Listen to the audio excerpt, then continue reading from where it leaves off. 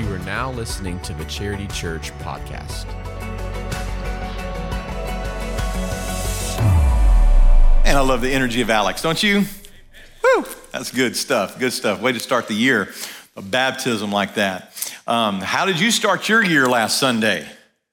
Were you like Tom, sitting in the recliner, watching the message, eating a bowl of cereal? I was sitting in church in Massachusetts when I realized that I wasn't feeling well. And then as the day progressed and Tracy and I started our journey home, I'm sitting over in the passenger seat, shivering to death, about to die. Found out later in the week I had the flu. Terrible case of the flu. I don't think I ever remember having the flu that bad. But boy, Tamiflu was my friend. And so I'm feeling much better. Got a little scratchy throat from all the coughing, but we're gonna make it through the message. And I'm glad you are here. Thank you for being here today. And if you did watch the message last week, I talked about really what I'm going to talk about over the next few weeks, and that is the pathway to maturity. Because my vision, my desire, my longing and prayer for this church is that we will mature in our walk with Jesus Christ. No matter where you are. You may have showed up here today and you may not be a follower of Jesus. You just thought starting out 2023, church would be the place you ought to start. And so you're here today. You have no idea what that looks like. My prayer for you is that you'll take a step of faith and enter into a personal relationship with God through his son, Jesus Christ. Maybe you are new to the faith and you don't know what steps to take. My desire for you and prayer for you is that you'll take a step of maturity. And then for those of us who have been in this for a long, long time, we're never too old to mature in our faith. So wherever you are along that journey, my desire is that you would mature and grow in your faith. And so today we're gonna start out with something I believe is pretty basic when it comes to even raising children, as I talked about in the video last week. And that is one of the things that kids start to do is start to learn identity, right? They start to learn identity. It was really neat. After this first service, I was standing back here talking to someone, and Tracy was out in the lobby with Baker, who's our little 1-year-old, and he saw me and he identified me. Out of all the people, he identified me as his pops, and he wanted me, and he actually came to me, and he's reaching for me. And so isn't it so cool when they start to do that? They start to reach for you and want you, wanting somebody besides just mama. And that was a cool moment. Just a few moments ago, he identified who I was. And so as kids grow up, they quickly identify mama. They learn to identify daddy pretty quickly as well. And then it even goes beyond that to grandparents and aunts and uncles and friends and other people and siblings, of course, and identity. And then they start to learn who they are. They respond to their name, until they get to be 2, and then they run from their name. I don't know what happens there, but it's just neat to see that. And so as Christians, we need to learn identity. We need to learn who we are in Jesus Christ. And what I know today is that there are a lot of people who are in identity crisis. Identity crisis. And in our culture today, there's a big thing going on, and it's been in the news for quite some time now, and that is gender identity, right? And it's like, for something that those of us who have been around for a while, I was born in the 70s and 70 and grew up in the 70s and 80s, and that really wasn't a big issue. You just kind of knew your gender. It's pretty natural, I thought. But somewhere along the way, the lines got blurred. And somebody, somewhere along the way, and I tried to study it out this week, I couldn't find definitive pathways on this, but I'm gonna kind of give you some names. But somebody decided that they would take words that were synonymous terms, and those words are sex and gender. What sex are you? What gender are you? They were synonymous terms. But along the way somewhere, there was a guy by the name of Erik Erikson, back in the 1950s, I think it was, that he came up with these 8 stages of psychosocial, I think it's development. And so at stage number 5, he says in adolescence, there is an identity crisis that adolescents run into. And they are kind of trying to find themselves. And you and I went through that, you know. It was like your voice started changing for guys and, you know, bodies started changing and all these things start going on and you're trying to find your identity and where you fit in and all that kind of stuff. And just a natural part of growing up. Well, you know, somebody else came along and started building onto that. And there was a lady by the name of Judith Butler back in 1990. She wrote a book called Gender Trouble.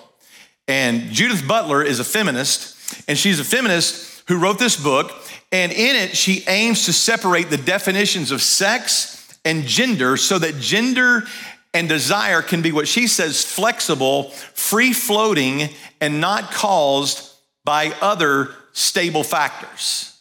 So meaning that your sex is what you're biologically born as, male or female.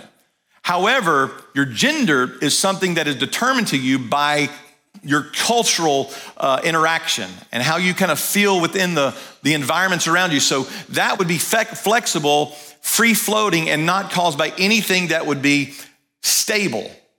No definitive, no black and white, no yes or no, male, female. It can be flexible. This is in the gender trouble that she references. And so we look at that, and I look at that, and I go, somebody has really overcomplicated something that I believe God made pretty clear. And now we have a culture and a generation even that's exploring gender identity as a result of, you know, feminism and liberal thought and things that we would look at and we'd go, that's just contrary to how God created man and woman in the very beginning, and it should be very, very simple, but it's become very, very complicated.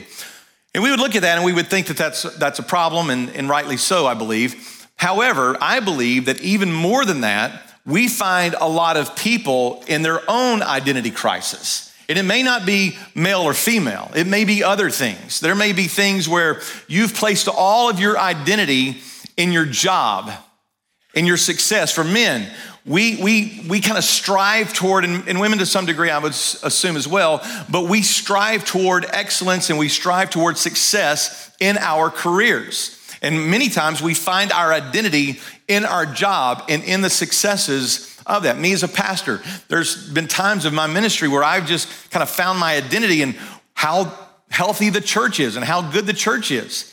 And it was a struggle. Then there's an identity crisis because when things don't go well at your job, you lose your identity. And you start to attach your things and you start to look for other ways to feel valued and to feel worth anything. For some, you've attached your identity to your marriage. And then when your spouse is no longer around through death or divorce, you lose your way, you lose your identity, and you start to try to find yourself. You may go through some kind of a crisis in order to find your identity. For some parents, they find all of their identity in their kids. And their kids and raising their kids, their whole life revolves around their kids and everything that their kids do and everything their kids say and everything their kids want to do. Their life revolves around that. And when the kids are grown and gone, or when they don't have the time for you like you think they should, you go through an identity crisis because you no longer have that feel of value by your children. And so there's a problem there. And so we all, to some degree, could say that we have an identity crisis that we deal with. And just like Butler desires a flexible, free-floating definition of gender, our identity can also be a moving target if it's not based upon a stable factor. We need something in our life that is stable because your job is not stable, your marriage may not be stable, your relationship with your kids may not be stable. Your successes may not be stable. Your other relationships may not be stable, or you can't find your identity there. And so we need something that is a stabilizing factor. And I believe that's who Jesus is for us. That no matter what we find in life and no matter what we deal with in life, if our identity is first in Jesus Christ and who he created us to be, male, female, single, married, employed, unemployed, successful, not so successful, whatever the case may be, if our identity is in Christ, he is a stabilizing factor for all of us because he never changes. Life changes, but Jesus never changes. And what happens is Christians also find themselves in what we would call a Christian identity crisis. There are Christians who At some point along the way, they determined that they were a sinner in need of a Savior. And we put our faith and our trust in Jesus Christ and asked him to forgive us and to take us to heaven when we die. And we believe we're saved. However, we leave that moment or that brief period of time of that salvation when we first get saved, and we begin to live and act in ways that are contrary to the Savior we claim to follow. And we find ourselves in a identity crisis. And the passage that we're going to look at today is Paul addressing a church, the church of Corinth, who was a very immoral church. And they found themselves in an identity crisis because they had begun attaching themselves to things of the world that were not in keeping with who they were in Jesus Christ. Their maturing process of growing to be like Christ was not working out so well. They were growing to be more and more like the world than they were to be more and more like Christ. And Paul addresses it head on. In 1 Corinthians chapter 6, verse 12, here's what he says. All things are lawful for me, but not all things are helpful. All things are lawful for me, but I will not be dominated by anything. Let me tell you what he means by this.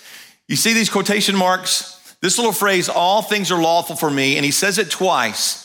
This was a common slogan that was going around the city of Corinth and the culture of the day. There were Christians who were living by this mantra, this slogan that I'm now a follower of Jesus, I'm saved, so now I can go out and live any way that I want to live. I can participate in any activity I want to participate in. I can consume anything I want to consume. I can sleep with, live with, do whatever I want to do with anybody and everything because now I'm in Jesus Christ and I'm secure in that. So now all things are lawful for me. That was a slogan. For us, it might sound like, well, everybody's doing it, so it must be okay. It's culturally accepted within the church and outside the church, so it must be okay. All things are lawful for me. To which Paul responds, all things may be lawful for you. You may be able to get by with it for a season, but let me just tell you something. It is not helpful. It is not beneficial. It may be lawful and you may get by with it, but in the end, you're going to pay a dear price for it. All things may be lawful, but not all things are helpful. He says, all things may be lawful, but he says, I will not be dominated by anything. I may be able to consume and it be lawful for me to consume, but at some point that consumption is going to dominate me. My participation in that particular sin, that particular activity, that particular substance, that particular relationship, I can participate in it all I want to because in some degree it may seem lawful for me, but in the end it's not helpful, and in the end it's going to dominate and control you. And you may not even know that it's taken place. That's why my daughter and my son-in-law will not let my grandson play on this Oculus that I have for more than a few moments. Do you know why? Because after a while, it starts to affect him in a way that he just gets grouchy and it dominates his little brain to a place that it doesn't look healthy. He was at the house yesterday and he played on it. When it's time to go, he was grouchy. And his mom and dad already know that takes place because they don't want him to be dominated by that little device that he places on his head and lives in that little world for a little while. So just like that, there are certain things that Christians participate in and it dominates us. And it's not helpful for us. So you can't live by the slogan that everyone's doing it, so it must be okay, or I'm in Christ and it's not going to affect that, so it must be okay for me. No, it's not. Maturity says no. Maturity says it may be lawful, but I don't have to participate in it. That's what maturity is. Maturity knows how to set the things aside, knows how to say no to certain things. He goes on and he deals with another little slogan. It was going around and it said, food is meant for the stomach and the stomach for food. And what they were saying by saying that is they were saying that food is meant for the stomach and stomach was meant for the food. So sexual gratification and satisfaction was meant for the body. So the body was meant for sexual satisfaction and gratification. They were equating eating with sexual immorality. And he was saying, and God will destroy both one and the other. The body is not meant, this is how he clarifies what he's talking about. The body is not meant for sexual immorality, but for the Lord, and the Lord for the body.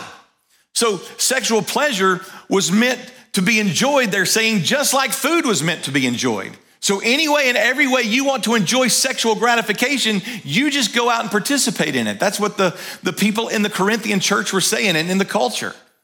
So he was saying that, listen, God is the one who is in control of both, not just food, but also your body.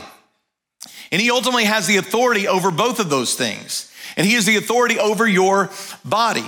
And he goes on in verse 14, and he says, and God raised the Lord, and he will also raise up us by his power. So God has ultimate authority over our bodies. And if you're a follower of Jesus, as we'll see in just a few moments, your body does not belong to you any longer. It belongs to God. And that's what they're saying. Paul was just combating these common slogans that were going around that was just becoming the mantra of the day. It's like, if it feels good, do it. If it's culturally acceptable, it must be okay.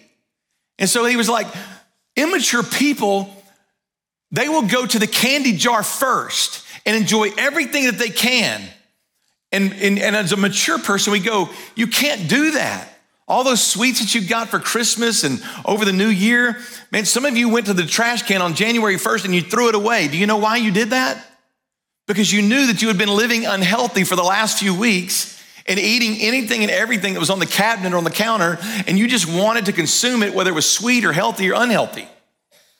And maturity says, at some point, we have to stop. And a Christian who is growing in their maturity knows that their identity is in Christ.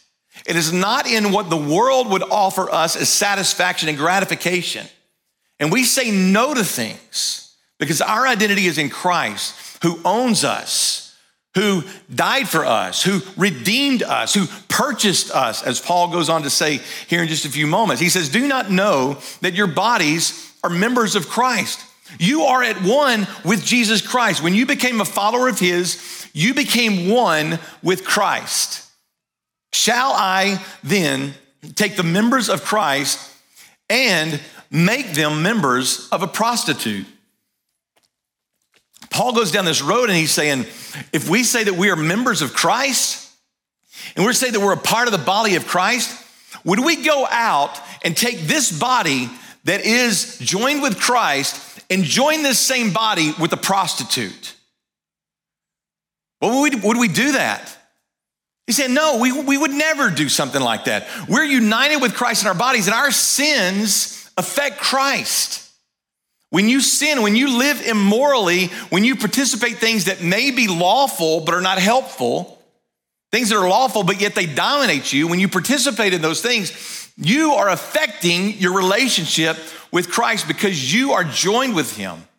At the moment of salvation, bodily, you are joined. And as believers, we join a body of believers.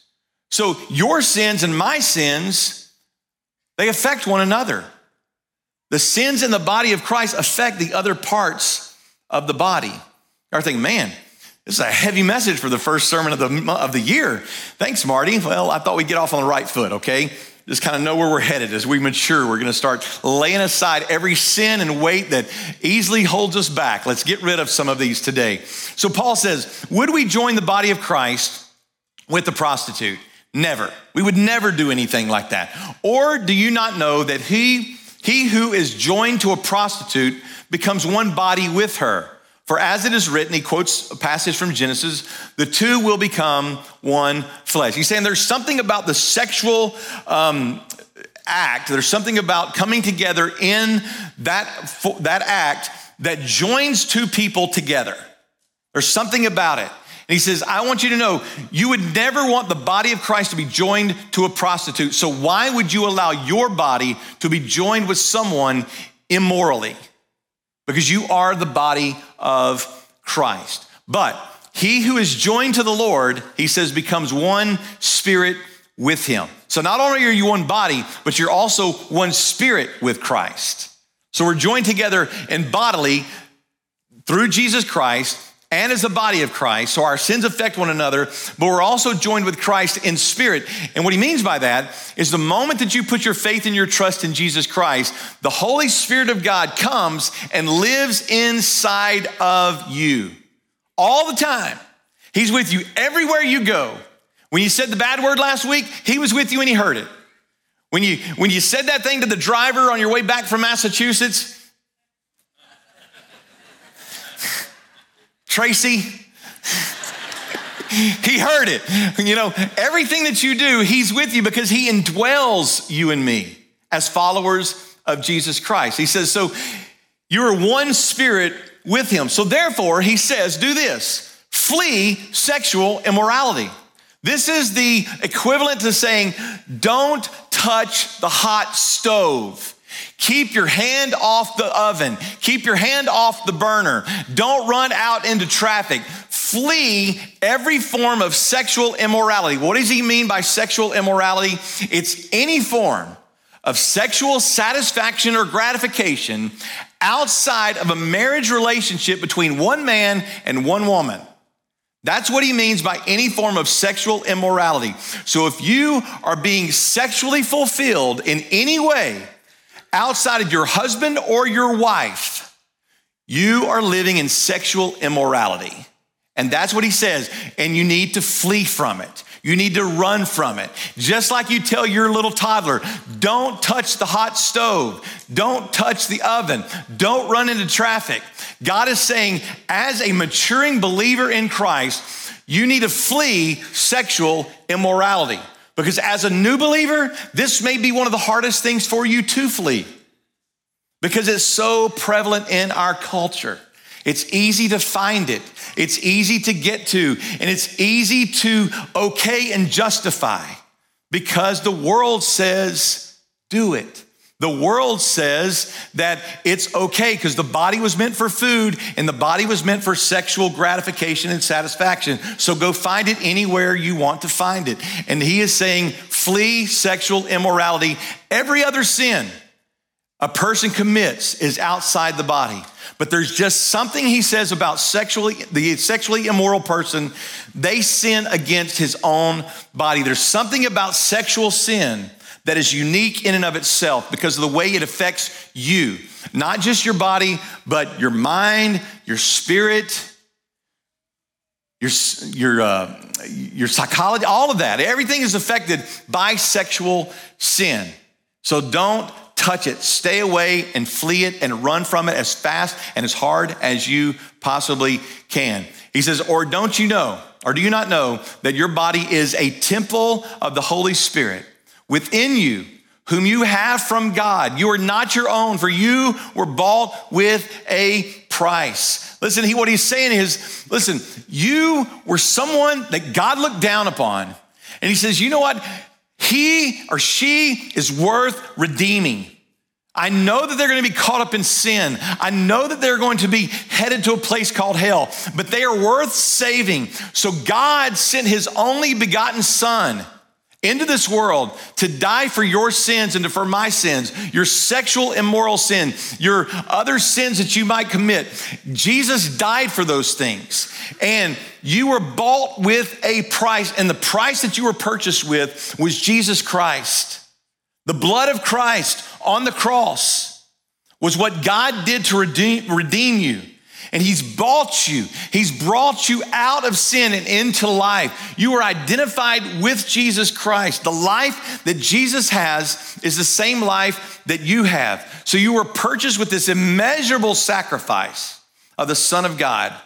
And when you gave your life to Christ, your body became a temple of the Holy Spirit. And he took up residence in you, and he is with you every single place you go. He's with you on Friday nights when you'd like to leave him behind. He's with you on Saturday night when you'd like to leave him behind. He's with you on the golf course when you'd like to leave him behind. He's with you when you're out with the girls, even when you'd like to leave him behind and live your life in any way that you want to and not have Jesus looking over your shoulder. He's not looking over your shoulder. He's looking through the window of your heart. And he's with you every single way, every single place, because you are now the temple of the Holy Spirit who lives inside you, and you were bought with a great price. You're worth something to him. So the first thing that I want you to realize is you determine whose you are through your salvation. Listen, the moment you put your faith and trust in Jesus Christ, you determine that you belong to Jesus Christ. And let me just tell you, that is a great place to belong because he will never leave you. He will never forsake you. He will never turn his back on you. When you do cross the line and you sin, he's there ready and willing to forgive you of your sins and to cleanse you from all unrighteousness. He's not going to turn his back on you. His love for you is unconditional. Unlike any other love that you'll ever find in this world, Jesus' love is unique. And he's saying, I want you to find your identity in that, not in anything or anyone else. In Jesus Christ and Jesus Christ alone. And when you do, you have a security that you'll never, ever regret. So you determine whose you are through your salvation. He goes on and he says, so I want you to glorify God in your body. You take your body now and everything that you do, you glorify God with it. As a follower of Jesus, your highest calling, my highest calling is to glorify God in everything I do and in everything I say. And the way we do that is by living in obedience to him. We live in obedience to God. If God says move, we move. If God says stay, we stay. If God says no, we say no. If God says yes, we say yes. And we live and walk in obedience to him because he knows what's best. You may think, man, God, you just want to take all the fun out of life. You want to take all the fun out of life. No, he doesn't. He wants to take all the heartache out of your life, all the unnecessary heartaches, and even the heartaches that you can't avoid. He wants to be your comforter. He wants to be the place you run to, the place that when you do lose your job or when you do lose your marriage or when you do lose your children, when you're not successful, that you can run to him and go, listen, all of those things may change, but God, I know you never change. And I'm going to run to Jesus and he's going to be my identity because I'm in him first and I want to live in obedience to him and I want to glorify him in everything that I do. And he has bought you with a great price. You are not your own. You are bought with a price.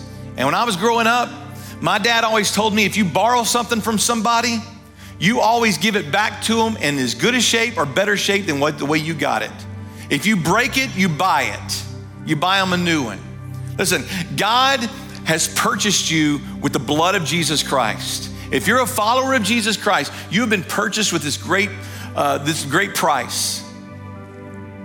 And he wants you to live for him and to glorify him in everything that you do. And so if you're seeking your identity in other things, listen, find your identity in Christ.